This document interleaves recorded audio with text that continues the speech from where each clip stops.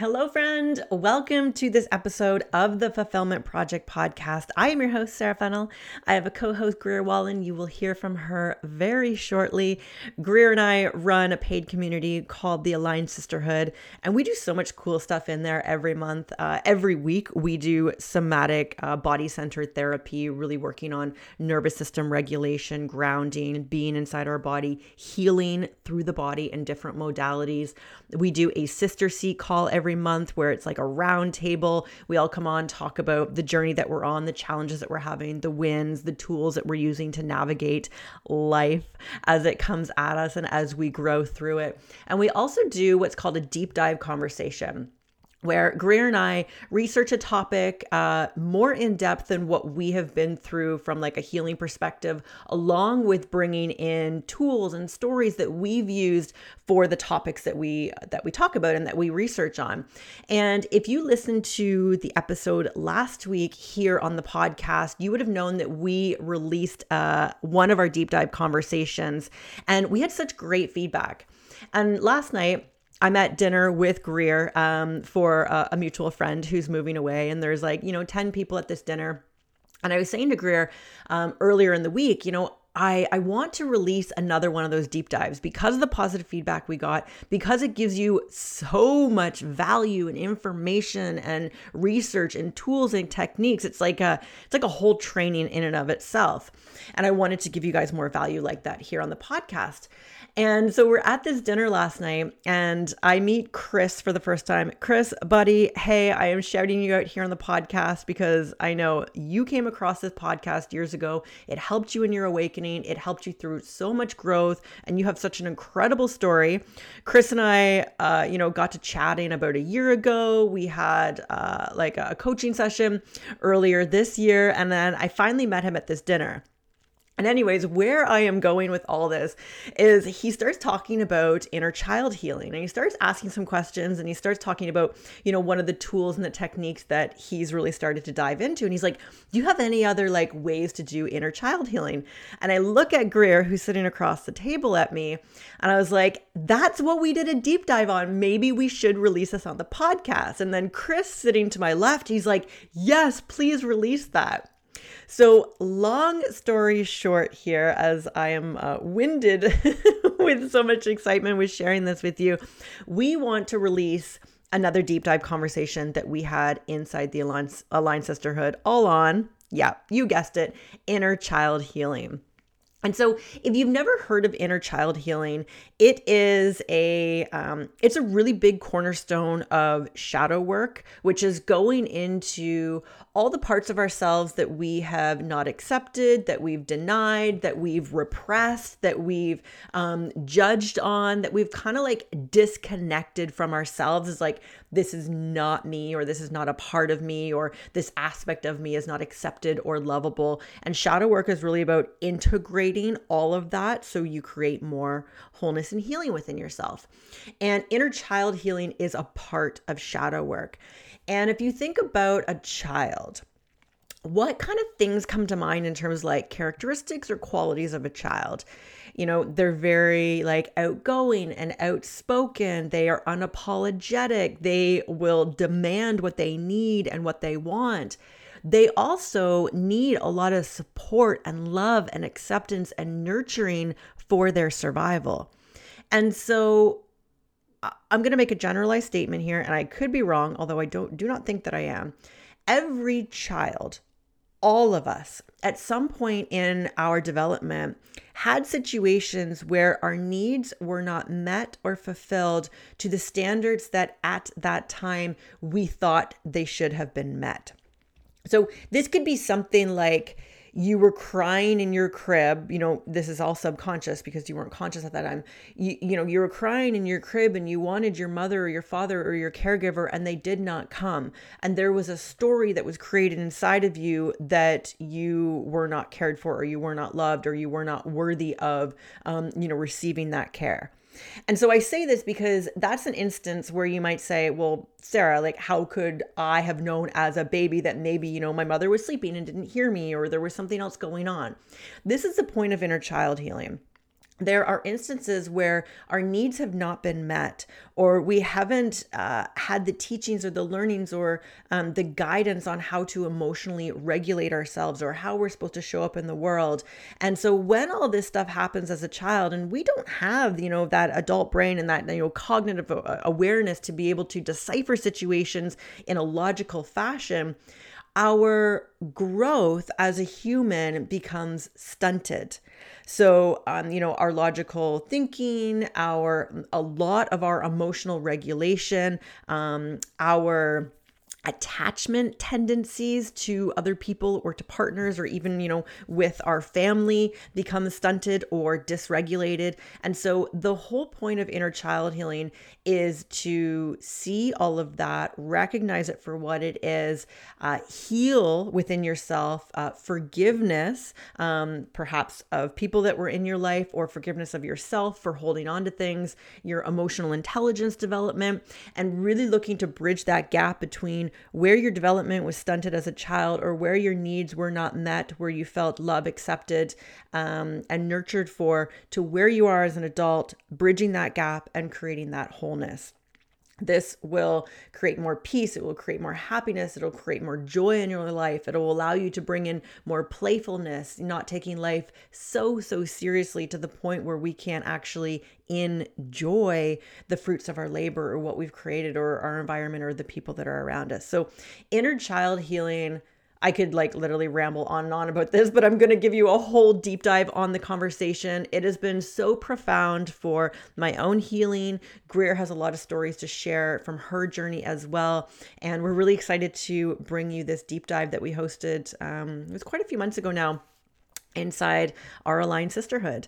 And if you're a woman listening to this and you feel like you're on an awakening path, you're starting to see life differently, you're starting to see conversations differently. Maybe you're feeling separated from your friend group or from your family group or coworkers. You know that you're waking up, you know that you're growing, you know that you want more, you know that you're developing, but you're kind of in this place where I feel like I don't belong, but I don't know where my people are. I want to have different levels of conversation, but I don't know where those people are. I feel alone on my journey. I'm looking for tools, resources, teaching, support, and community to help me elevate. This is what the Aligned Sisterhood is all about. And if it's something that you're interested in, shoot me an email. There's a link in the bio. I'll leave you some information about it. Connect with me on Instagram. I'd love to have a conversation and see if this is right for you, because we do so much cool stuff in the community. And like I said, there's so many cool resources and tools and support from Greer and myself. And I honestly just love connecting with women and supporting them on their journey. And I've created this out of all the things that I wish I had back in 2018, 2019, when I was really waking up. And so this has been such a labor of love to create and continue to facilitate for the women in this group, to allow people to know that they're not alone, and that they're on a beautiful journey, and to give them the tools and support for that. So without further delay, let's jump into the deep dive on inner child healing. You are listening to the Fulfillment Project podcast. My name is Sarah Fennell, your host, fellow sister seeker, and author of Follow the Joy, the book on aligned manifestation. This show is your spot for spiritual and personal development. It's your soft landing into a place for you to embody your truth and reclaim your sovereign power. I've been a coach for more than a decade, helping thousands of people transform their lives. And I'll be sharing the most effective and profound tools to help you step into the most abundant, joyful, and fulfilled version of yourself. I'm so glad we found each other here today. My promise to you is that this show will support you to live from a fully embodied and aligned space, so that you can reach your goals, share your gifts with the world, and step into a life that is truly your own. Take my hand, dear sister, and let's jump in. Hello, welcome, ladies. And hello if you're watching the recording. I know it's summertime. I got messages from people. They're like, I'm away at the cottage. I don't have Wi-Fi, which is why we do these recordings. We upload them for you along with a document basically recapping everything that we talk about. And this month, we are talking about inner child healing. Greer and I thought this would be a great jumping off topic from our last month's deep dive, which was shadow work. And if you remember, if you were on that call, inner child healing is a part of shadow work. And we were actually just chatting before we let you ladies in here about how we really enjoy inner child healing because it's tangible. It's actually one of the areas that I went to first when I first started my healing journey. And I believe it was for you as well, Greer. Am I correct there? Probably one of the first. I know we were talking the other day about how we both like independently, but at the same time we're working through our inner child journey. Mm-hmm. Uh, Yeah, yeah, great. it's just every sort of therapy is, you know, leads to the same destination. Like it's all designed to heal ourselves so that we can live the happiest, healthiest, most fulfilling lives. And if inner child healing is just one of the most tangible ways to do that for you, I would highly recommend going on this journey as well.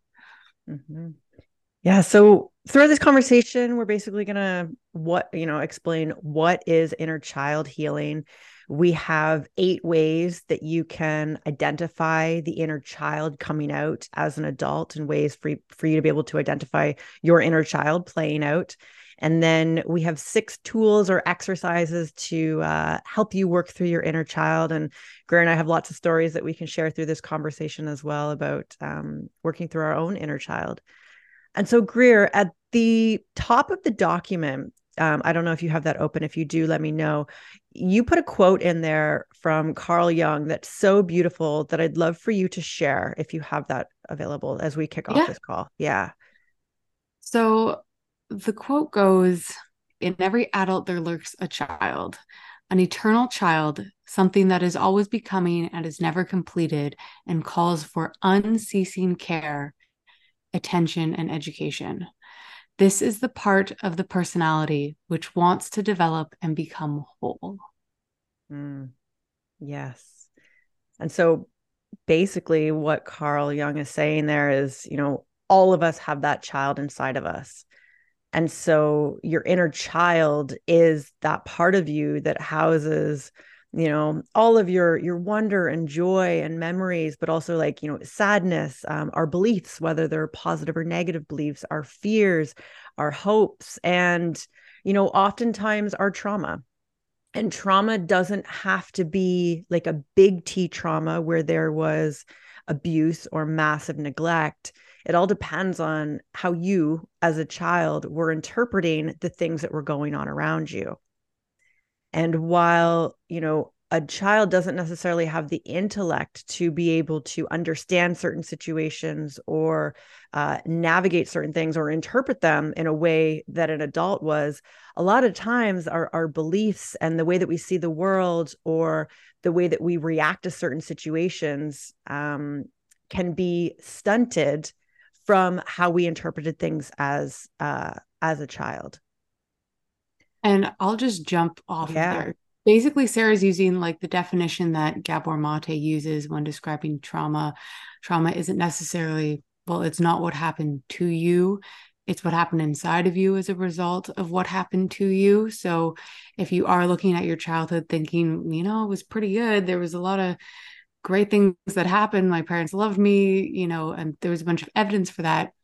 That's wonderful. We're not here to like blame your parents, but that doesn't mean that along the way, something happened that really shook you as a child. And also in that definition would be, things that were supposed to happen, but maybe didn't happen.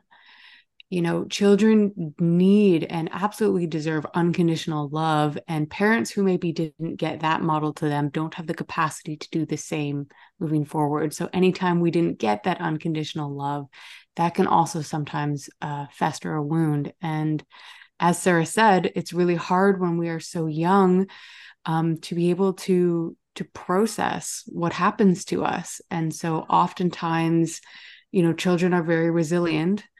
Whatever unresolved trauma just kind of gets stored and kept alive in us with the hope that as we grow and age and mature, we will find the tools and the techniques to be able to heal what we couldn't as children. Um, So inner child healing is therefore this model of therapy designed specifically to help resolve the wounds that you incurred in childhood, um, so that you can move forward and you aren't repeating any sort of regressive patterns that you learned early on as the only way to cope with some of these things. Mm-hmm. And Sarah, you did a wonderful job mentioning, like the wonder child archetype. The wonder child is very, I mean, they're wondrous, they're curious, they're optimistic, they are naive because I mean they're children, and they are dependent, but in a healthy way. Like it's very healthy, it's very normal for a child to be dependent on their caregivers. They're very expressive, resilient, playful, unique, and so much love. And that is your inner child. And the only reason that your inner child might not be able to express all of its wonderful qualities is when we are carrying these unresolved wounds with us. Mm-hmm. And when we say, wounds, it's, an incident or even words or something we saw that was inflicted on us where we start to create safety coping mechanisms, especially for the child who is so dependent on their caregivers for love and attention and care. If it's not getting those from, in some capacity, that means death to the child from a survival perspective. And so when something happens when we're children and we feel a need is not met or there's been a violation against us, we go into this self-preservation. And there's so much growth and development and learning that happens as children and into our teenage years. But from my perspective, especially with the schooling system, there's nothing that teaches us emotional regulation. There's nothing that teaches us like about our emotions in general.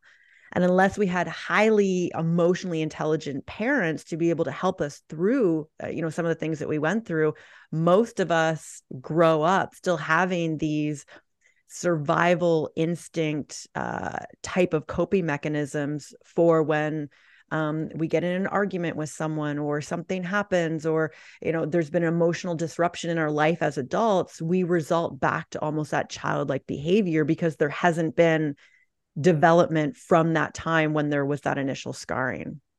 Mm-hmm. And I think, Sarah, that leads probably really well into ways that a wounded inner child can sort of show up in our adult life and sabotage our best efforts. Yeah. Yeah. Because the first one on that list is emotional acting out, but also emotionally acting in.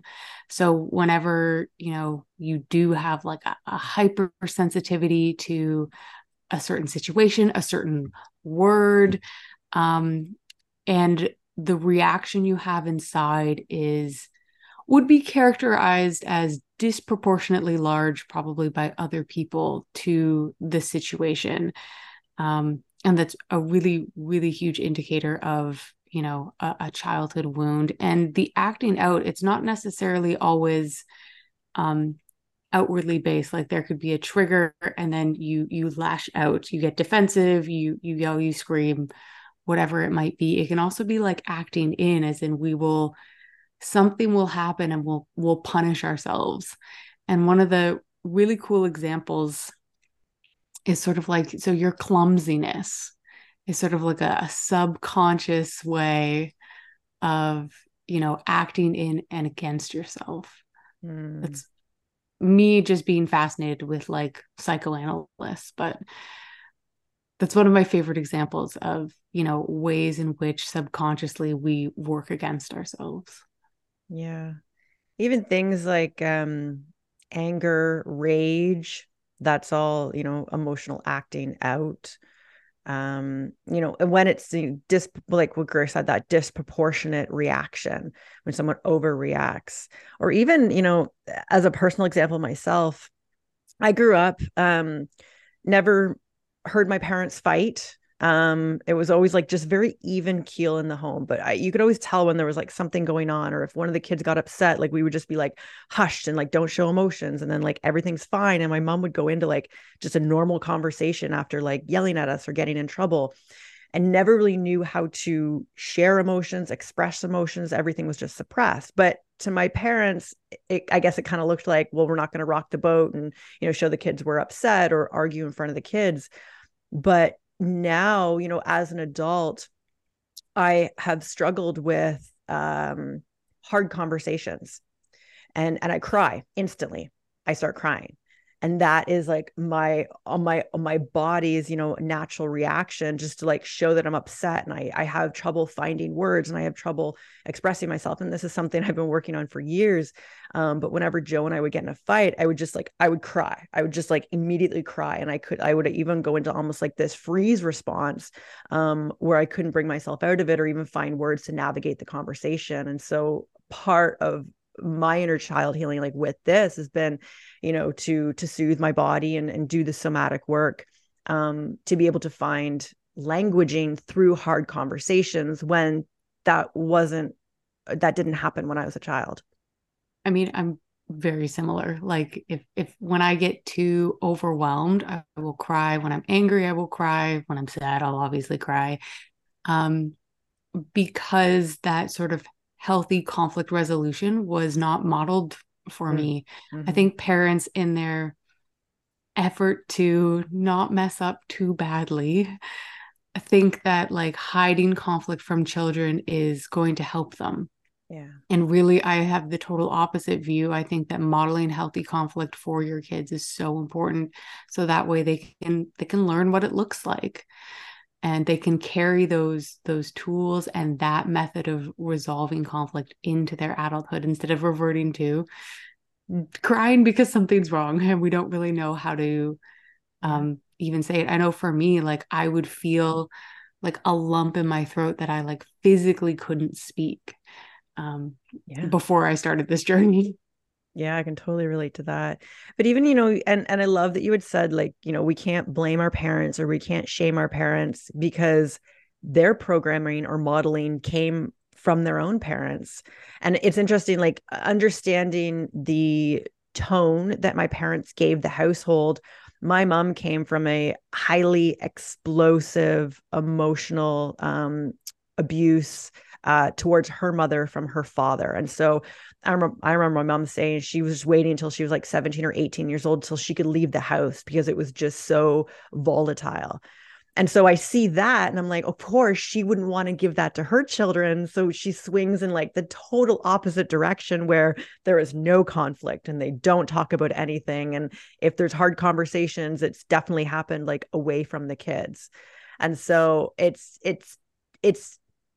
highly valuable to look at like where your parents' program came from and whether what they went through was passed down, or even them trying to negate what happened to them and not pass it on to you can in and of itself not be beneficial if it's not done in just a really emotional mature way. Mm. Yeah. So that's emotional acting out and acting in. Mm-hmm. The next sign is codependence. And the simplest way I can describe codependency is essentially like a loss of self. Like you were so out of touch with your identity, your feelings, your needs, your wants, to the point that you instead become dependent on someone else to tell you what they are. So an example might be if your partner, your spouse comes home and they're super stressed. Maybe they're even angry. They had a really hard day and they're frustrated. And then you become stressed and anxious and frustrated because of that. So you are looking to them to inform you how you should feel. Yeah. Um, that's like the simplest example I Yeah. can give to illustrate this. It is, yeah, a huge disconnection with like, who am I, to the point that you kind of meld with another person and depend on them for your sense of self. Yes. Even completely disregarding your well, this is what exactly we said, but disregarding your own like authentic identity in a relationship. And I think relationships like show this so beautifully, where maybe you only do what they want to do, or you become so involved in like their hobbies or so involved in like their friendships, and where your own needs or desires, you don't even know what they are, because you are so dependent on someone else giving you the identity of like what you like, and like what your life will look like. Yeah, that's a really, really great example of Yeah. just basically forfeiting who you were And to I've done this. I've done everything this that, in like, relationships. guilty, Oh my God. very guilty of Yeah. that. Yeah. I'm like, change my whole friend group and it's all their group. And like, I just take on like what they like for music or what they want to do. And it's when you haven't identified your own sense of self and what you like, and there isn't that strength in who you are and that confidence in who you are, it's very easily to be molded to fit someone else. And you will see this a lot. And this brings me to like the third point. But if you are in a relationship with anyone who happens to have an addiction, alcoholism, all of that. And the third point is also addictive behaviors. You may have them yourself, because if you go back to the deep dive that we did on addictions and coping mechanisms, addictions at their core are sort of our best attempts at times to get our needs met. Mm-hmm. Yeah. If you look at children, as children, we don't have these substances to be able to self-soothe. We don't know about them. And so as if we move forward with this pain, or with this sense of neglect, um, or a fear of abandonment or rejection, we'll get into that next. There, when we come across substances, whether we're as teenagers or whether we're introduced to them in like the party scene, or maybe they're around from like a family member, and we talked about this in the deep dive, when our brains get hijacked by substances and they give you that sense of, whether it's euphoria or numbness, that reprieve from pain, this is when the brain will be like, I want that again, and I want that again, just to keep yourself out of feeling those things that haven't been dealt with. Yeah, it's totally, self-soothing. Yeah. And again, it's definitely all of the substances. It's also behavioral addictions, like shopping, like gambling, sex and porn, eating, all of that stuff. It's just again, Sarah, you said this so beautifully, but a way to manipulate your brain chemistry to Yeah. change how you feel. Mm-hmm. And even, if you look at someone who is in addictive patterns, it's just a child acting out. If there hasn't been that emotional maturity, if there hasn't been the healing, the introspection, the self-awareness as to what's going on, they'll just want to make themselves feel better. And they'll do it in the quickest way possible. And sometimes at the expense of, their own health or their own needs, and even, sabotage their life. And we talked about all that in the addictions deep dive. And if you happen to have read In the Realm of Hungry Ghosts by Gabor Mate, he writes about this woman who he interviewed, like one of his patients, and asking like, hey, what is it like when you inject yourself with these substances? And she just says to him, it feels like a warm hug. Mm. That's really, like, you can imagine like her as a child not getting that unconditional love from a parent, and then as an adult trying to find it somewhere that it's not, but it is a quick fix. Yes. Our next point is fear of abandonment or rejection. If anybody's taken our 5 wounds quiz or been getting the emails talking about the 5 wounds, abandonment and rejection are 2 of the 5 wounds. And this is more so like a fear of it. And it doesn't necessarily mean that you were actually abandoned by a parent as a child, or rejected by them in some big way. But as a child, if you felt that there was any type of emotional neglect or you didn't get the emotional support that perhaps you needed in a situation, there can be this ongoing fear as an adult of people leaving or people not accepting you or people, dismissing you from certain situations. And so this can lead to a lot of isolation. Fear of abandonment can lead to codependency. We were talking about that. It can lead to a lot of self-esteem issues. And so if there wasn't that emotional attachment with a child, as a child, we'll constantly be like seeking that in our adult relationships, or the fear of someone leaving or dismissing us. And I'll just bring back something you said earlier, Sarah, which is to a child, abandonment and rejection does mean death, because you are dependent on your caregiver for absolutely everything when you're little.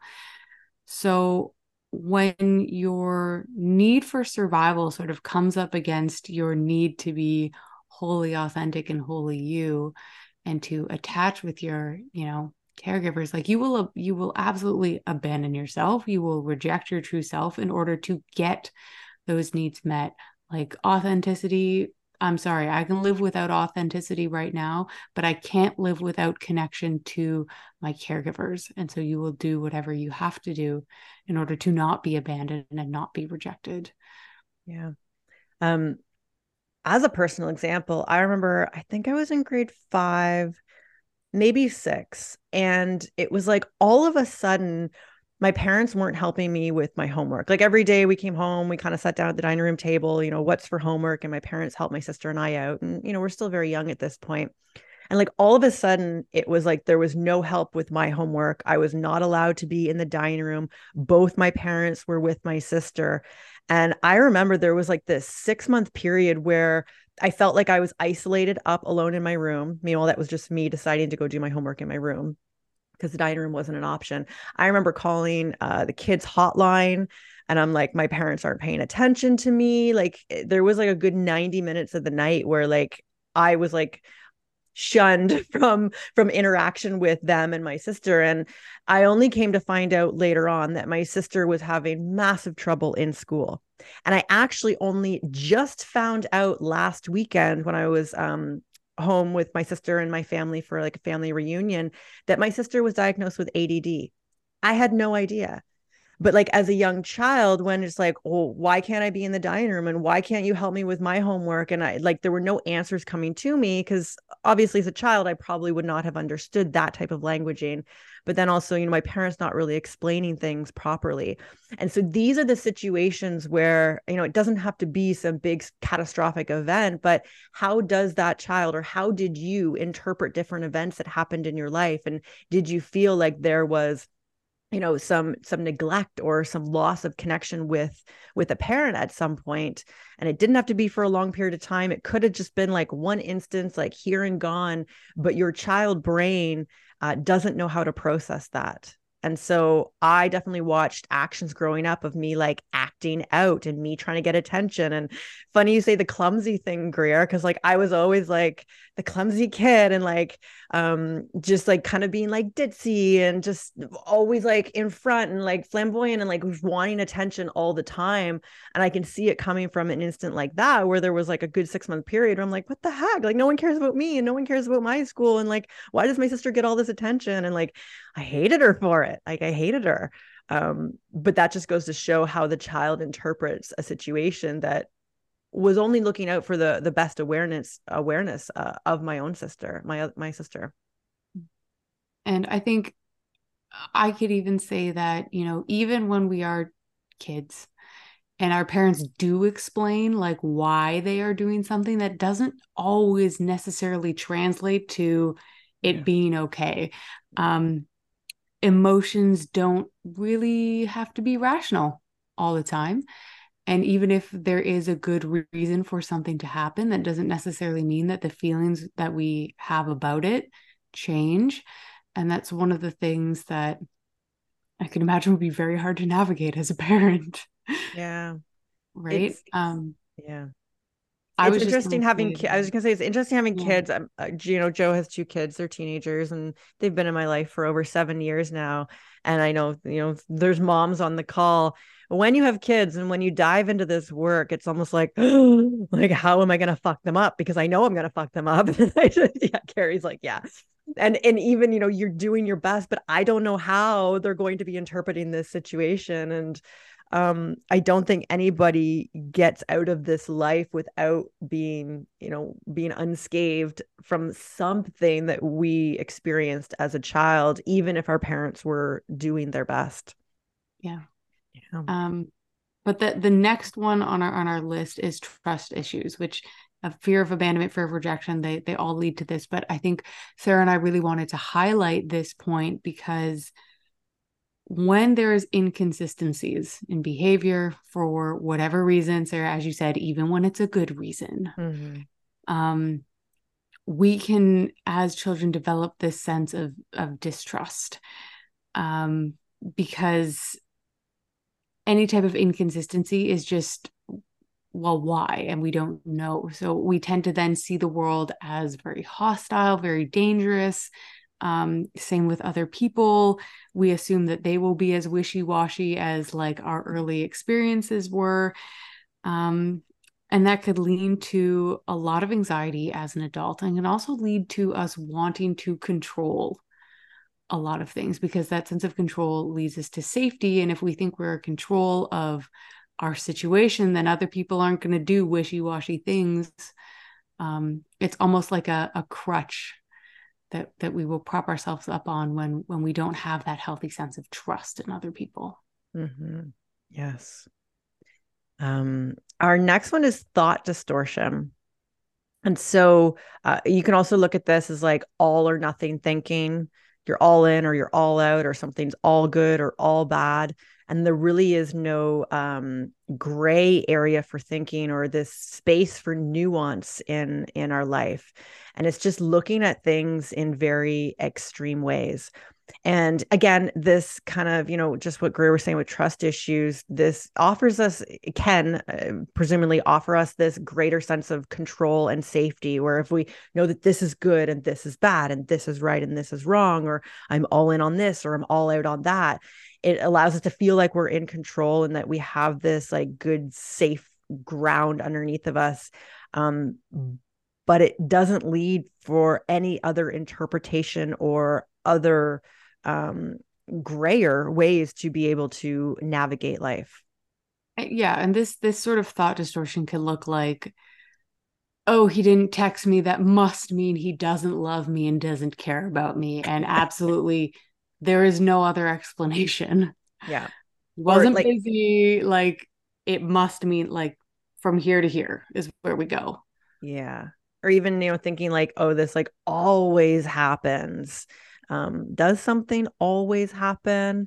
Uh, Watching languaging with other people is really interesting to be able to pick out thought distortions and the way that people actually interpret their reality. I feel like Joe probably helped like train you in that. He's so Yeah. good at it. It's funny. We were in Hamilton over the weekend, and there's a lot of lights and a lot of one-way streets in Hamilton, and we got a little lost and turned around, and we hit a couple red lights, and Joe, he goes, oh, this always happens. I always get the red lights. And I look at him, I'm like, always? And he's like, stop it. Just because we're so keen on like the languaging that we use. And so it's funny to point that out with one another, just to watch where he automatically goes. Do you want to introduce our next? We got two Yeah, more ways that yeah. the inner child can come out. So the next one is narcissistic tendencies. And I know the word, narcissistic, narcissism has a pretty heavy connotation, but with all of these things, they operate on a spectrum, and it's actually very healthy and very normal for every child to be very self-centered. They have to be. They need to be loved unconditionally. They need to get all of their needs met. They are really, because they are so dependent on other people, it's like me all the time. And even going back to infancy, and Sarah, you talk about this in your book, that the child doesn't develop its sense of self until like right away. Every child is a we before they are an I. They are so deeply connected with everything in the world around them. When they are hungry, everyone's hungry. When they move, the world moves. So anytime that our caregivers didn't, provide that ongoing compassion and support and understanding, and we were deprived of that, we're then, going into adulthood being like, I can only look out for myself because I need to get all of these needs met, and I need my sense of self validated by all of these people. That sort of, if we want to look at the root of like true narcissism, in the clinical sense, this is sort of a really awesome way to explain it and show the roots of how that comes about. Yeah. It's almost like there's this, like, you're insatiable as an adult. So there can be, like compulsive behavior, like, just craving attention, this like insatiable need for love and connection, just in an attempt to try to fill this void that has happened. I can even see this in myself in my early 20s. Like, I loved love. I was addicted to lust, basically. And I always loved the beginning of a relationship. And I hopped around from relationship to relationship. And as soon as I felt like the relationship went flat, meaning like, you fall into like a normal routine and it's not so like honeymoon phase anymore, I'd get bored. And I would need this like rush of, all those endorphins and those feel good chemicals that run through us all the time. And it wasn't until like probably my early 30s when I really started to recognize that and work on that. And it might go back to that situation I was talking about, where it kind of just felt like this like attention went off of me, and this like compassion and this care went away for this period of time. And there was this void that I needed to fill. Mm. Yeah. And our last point is apathy and emptiness, kind of going along with what I was talking about, that void. There's this feeling of emptiness and disconnection.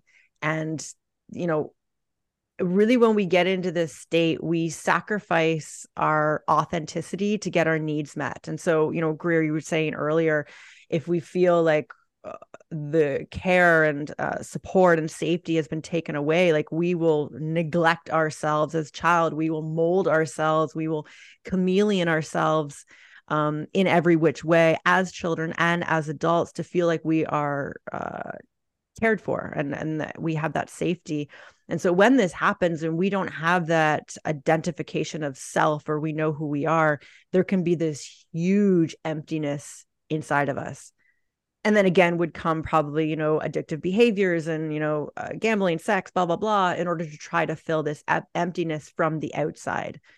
But as we know through all of our conversations here in the sisterhood, healing always happens on the inside. And we will always continue to have a void until we actually take a close look at these things as to where is that void coming from and how do we begin to heal that wound. Yeah.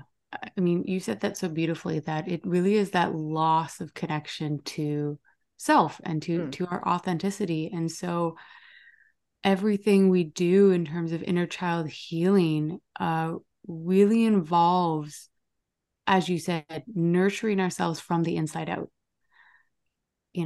It's not filling that void. It's really going into the void and seeing, okay, what was missing and what do I need now in order to be okay? So a lot of the times, inner child healing, we refer to it as, inner child reclamation. We are reclaiming our inner child. It's sometimes referred to as reparenting our inner child, because you are now an adult, and we hope to very soon provide you with the tools and techniques that you can use to reparent and nurture that inner child that maybe didn't get all the things that they needed when they were little, but they can have them now. Mm-hmm. Yeah. We'll go into some tools in just a minute. I think it's important to note of just really having awareness. And, you talked about kind of going into the void. And one of the things I found really helpful for me is was like sitting in the awareness, like sitting in the awareness of compulsive behaviors, like sitting in the awareness of feeling empty, feeling that apathy, sitting in the awareness of the inner child, like wanting to come out, wanting to act out, to really get to understand yourself and understand your parent patterns. And I find like once we can really see the inner child and once we understand the inner child, this is when we can use our tools and we can use the things that we're going to talk about here in just a moment, to be able to help heal that inner child and give it what it didn't get at that time, and what it needs now in order to find wholeness within itself, um, devoid of our parents. And that's the real key here is, we don't need our parents to be able to help us heal now that we're adults. It's that reparenting, like what Greer just said, of ourselves, so that we give ourselves what our parents could not give us at the time, whether they had good intentions or not. And I will also preface this next section with not to get stuck trying to dig up every last part of the past in order to look at it and assess it and heal it. So to all my fellow perfectionists, this is not your call to go on some extravagant archaeological excavation, leaving no stone of the past unturned. I know when I started, that was very much like, I'm going to do this perfectly. I'm going to spend all of this time and all of my energy just going through every last detail of my life. You're such a go-getter. Yeah. I'm like, oh, you want me to do this? Cool. I will do it to a T. Okay. I'm going to look at everything. But you do have to catch yourself because you are always accumulating past, and you don't want to get so caught up in this that you're spending your whole life living in it. As we sort of mentioned, when we are carrying these wounds from our childhood, they are alive within us and they are here in the present moment. So Sarah, I think that you said it so beautifully when you were like, practice awareness. All of those wounds, anything that needs healing is going to show up now. Mm-hmm. So if all you ever did was practice awareness, you would know everything that you needed to know, and every place inside of you that needed your healing and your attention and your love. Yeah. Which I think is beautiful to lead us into our first tool or technique here. We have 6 of them for you. As the awareness is coming up, it's so important to practice self-compassion. We need to learn to treat ourselves and our inner child with such kindness and such unconditional love that we just so desperately wanted growing up. And so what this really means is, as you're seeing the inner child and as maybe you're recognizing patterns of behavior or thought or words, is just to really understand and have patience with yourself. And this means, not with any judgment or not with any punishment. Just see it for what it is, almost in that observer seat of like you're observing your inner child coming up. And there's compassion and there's kindness and there's understanding and there's patience for that side of you that just wants to be so desperately loved and healed. And, also not putting time constraints on your healing. I know when I started, I was like, cool, this will probably take me like a month. I grossly misunderestimated. Still a work in progress. Still a work in progress. Always. I still go back to that, that type of model of therapy. It really does work for me. It really helps me to understand myself, and it definitely is ongoing, because sometimes it is easy to slip into old patterns, and it's all about catching yourself and going, oh, and as part of the self-compassion, apologize to yourself. Be like, hey, I really didn't mean to do that to you, and I'm sorry, and I'm here, and I don't ever want to leave you or abandon you or neglect you ever again. And a lot of that self-compassion actually goes into our next point, which is the goal with this is to create safety.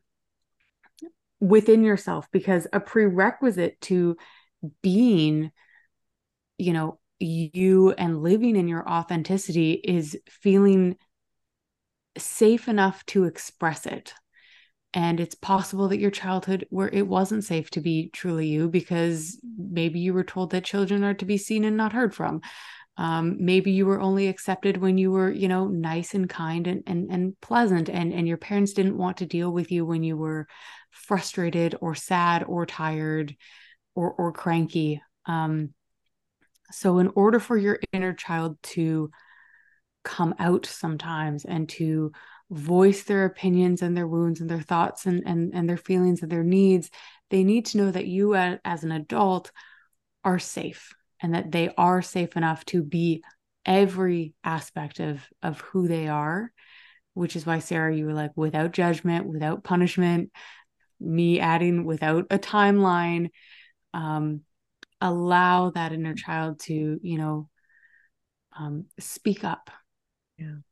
And this is the whole purpose for the sisterhood, for us to have a space to have these conversations. I always say to you guys, in our specifically our sister seat, like, all of you is welcome. There's been laughs, there's been tears, there's been, upsets and happiness, and that's what healing is.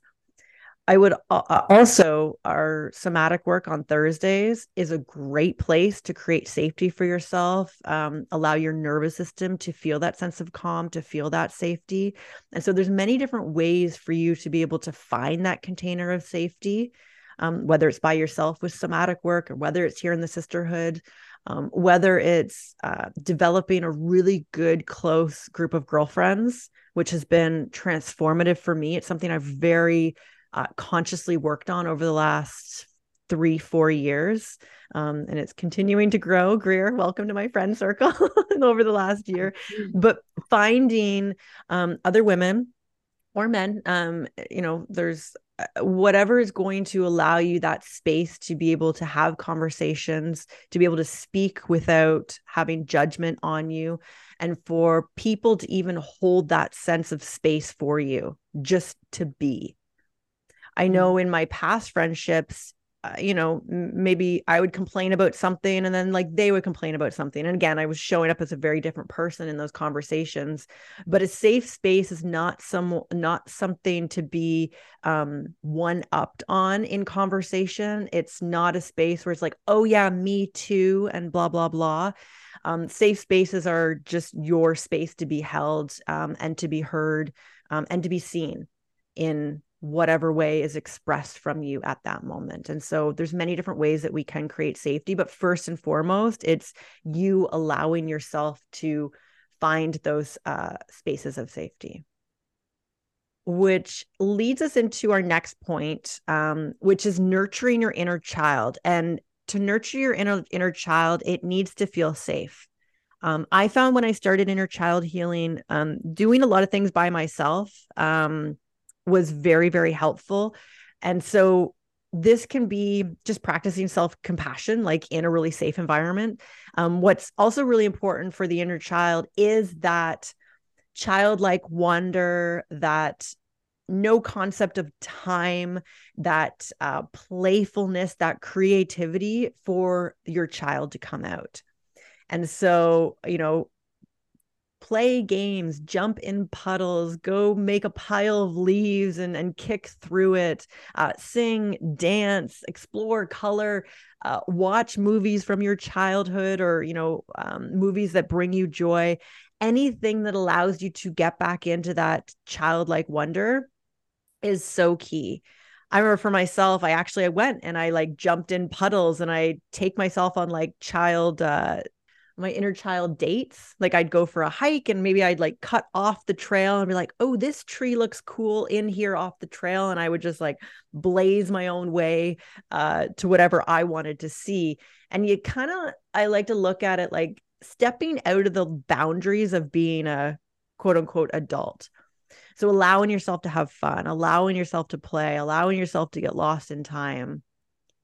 I was called no fun zone in our house for so long. I had such a resistance to fun and play. And if anybody knows my partner, Joe, he is all about fun and play and excitement, and he's loud, and, he makes all sorts of games and has so much fun with the kids. And it took a while for me to break down this sense of, uh, seriousness. Like life always had to be serious and I couldn't have fun, and there was no time for play. A really another sign of your inner child like feeling trapped inside is that sense of like rigidness, that sense of seriousness, that you can't play, that you can't have fun, that there's always something to do, and that you always have to be adulting. That's a really big sign that your inner child has been stifled. And that was like a huge sign for me. So this nurturing your inner child, I find it's one of the most like practical and like action-based things that you can do for inner child healing, is just to like play and have fun and find activities. And honestly, like go jump in puddles next time that it's raining out. You'll feel silly and you'll feel fun and you might feel resistance, but like as soon as you start doing it, you're like, fuck yes, like this feels good, just to like let go and relax and allow that fun, playful side of yourself to come out. And I would just say that, like, when you start this, it might feel weird. Like, it might feel weird to try and re-engage into play because you've been maybe a little stuck in adult seriousness for so long, and you have this preconceived notion that now that you are a grown up, you aren't any part of the child that you used to be. And it's just this particular way of looking at it through archetypes is beautiful because it teaches us that we always have that child inside of us, and the child always wants to play and come out and wants to feel safe and wants to explore and is super creative. So it definitely might be a little bit of stepping out of your comfort zone. And it's important to remember that this is a way for your inner child to express itself. So it's not like you, the adult, showing up and being like, this is how a child should be doing things, or a child wants to just color, or a child wants to do this. Every child is different. And so your inner child is no exception.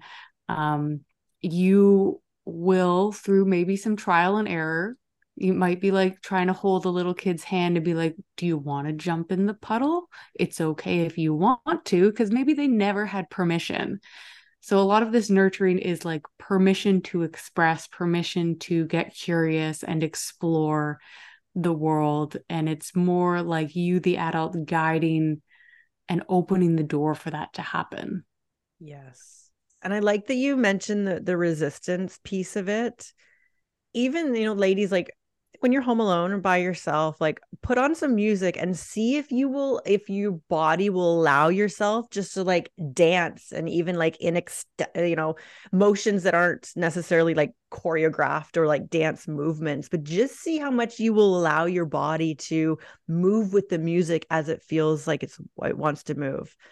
And I found like that was something for me too. Where, like I'm home by myself, no one's around, no one can see in the windows, and it was so hard for me just to get myself to like, and just dance. And there's so much of our inner child that can just be stifled down. And like what Greer was saying earlier, maybe as a child you were told, to be quiet and you needed to be good, and there was like a reservation that was needed to come over you in order to be accepted.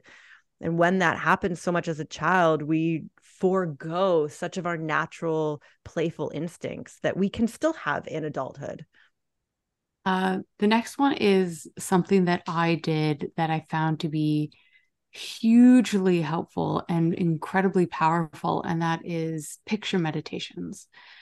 So how this kind of works is you go through, all of the stages of childhood: infant, toddler, preschool, school age, and then your adolescence.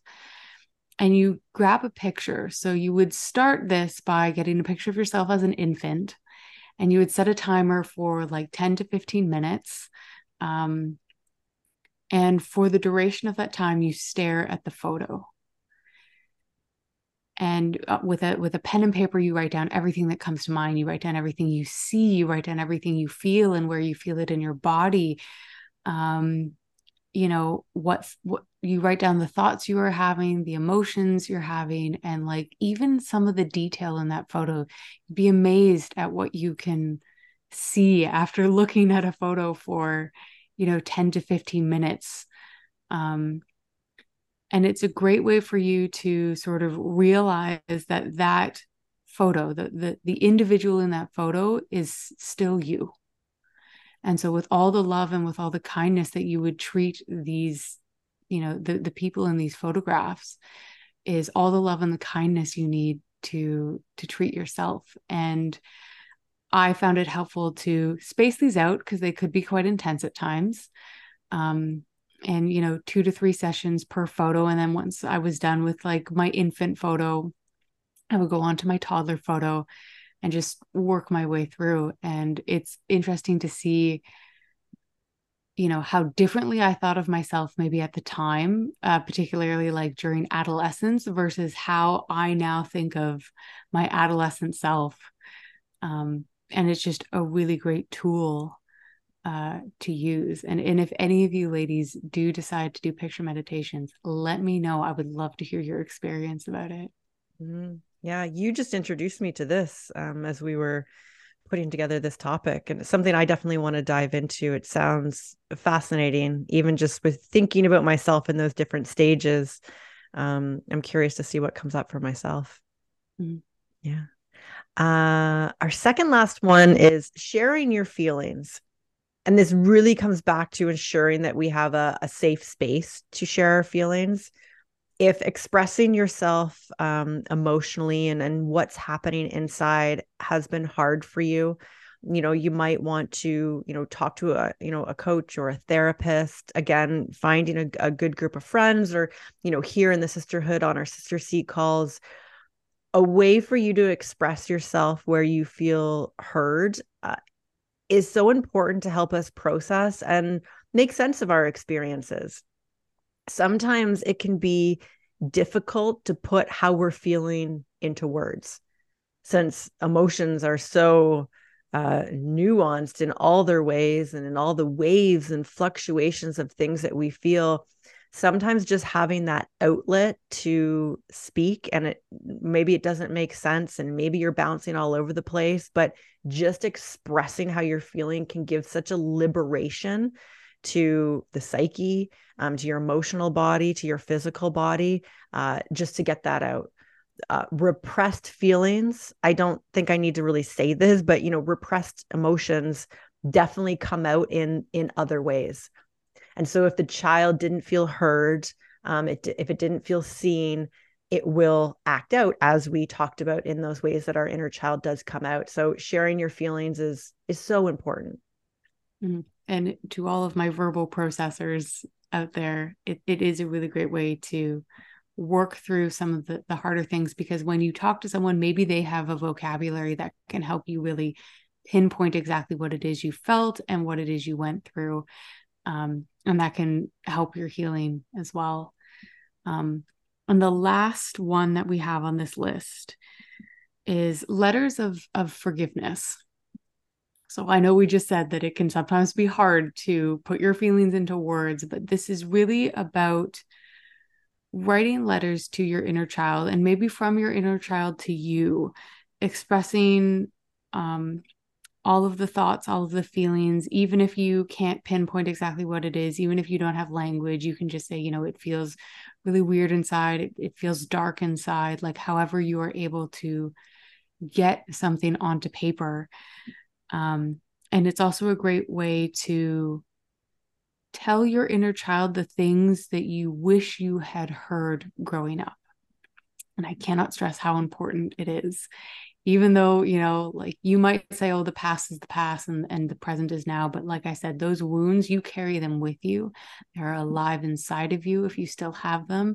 And the words that you need to hear are still just as powerful now as they would have been then. Mm. I see that as a really, like, that one, the letters of forgiveness, like you to the child and the child to you, like a key part of that reparenting process that you were talking about earlier. Um, I know for myself, like there were so many things that I wanted to hear, or sometimes you're still trying to seek validation in other areas that you didn't necessarily get. And when there is that void that we were talking about, only you can fill that void. We can't expect a parent to come forth now, or a partner to give us maybe what we didn't get as a child, but we ourselves are that doorway to our own healing. Yeah. And you could even extend this, and I would encourage this, that you could extend the letters of forgiveness to your parents, to anyone who may have hurt you growing up, saying like, hey, I have learned all about the inner child. I understand that you were only doing this because of the programming that you had, and I forgive you. And Sarah, as you said, forgiveness is the doorway to healing. And you don't need to give them to a parent. They're not for anyone No, else. they're not for, like, don't actually give this to your parent. They may not be in any way, shape, or form able to receive this. It Mm-hmm. is purely for you. Mm-hmm. Thank you. Yes, yes, purely for you. You can burn it, you can bury it, you can keep it, do whatever you wish to do with that. I know we talked about forgiveness letters as well when we did the shadow work as a whole. And I think forgiveness letters, from so many different perspectives, are so important, because it's what we hold on to that causes us the most pain. And so being able to release that creates that space and that healing inside of us.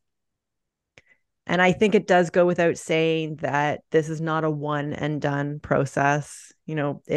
I started this, Greer, we were talking about this week, and I said it was 2021, but I really think it was 2019 when I first started working with a therapist, breaking that child parent relationship I had with my parents. Because so many of us don't do that as adults. We still have the same language patterns, the same behavioral patterns with our parents as we did as children. And so, like, breaking that relationship of like, I am a sovereign adult, they are a sovereign adult, and then being able to look back on the experiences really helped me start the inner child. But then, yeah, it was in 2021 where I actually dove into inner child healing and a lot of the stuff that we talked about here today. And it's still coming up. Like, it's still coming up. It's kind of like you remove a layer and another layer shows itself in different ways. Thank you, Carrie. We'll see you. Yeah. And it takes a lot of love and courage and self-compassion to be able to look at yourself this way and look at your child this way, your inner child, and also look at your parents this way. Sometimes, the things that happen to us are painful, to say the least. And so, I commend every single one of you who goes and, like, faces the painful memories and, the pockets of hurt that are still inside of you. It takes a great amount of courage, a great amount of bravery, and so much love and compassion as well. Yeah. But like we said, it's one of the best doorways to healing that we have found. And I just want to highlight two extra resources for anyone who might need them. There is an absolutely fantastic book that walks you through a lot of what we talked about. He goes step by step through your childhood, from infancy to adolescence, and really walks you through a lot of these practices. And it's called Homecoming, and it's by John Bradshaw.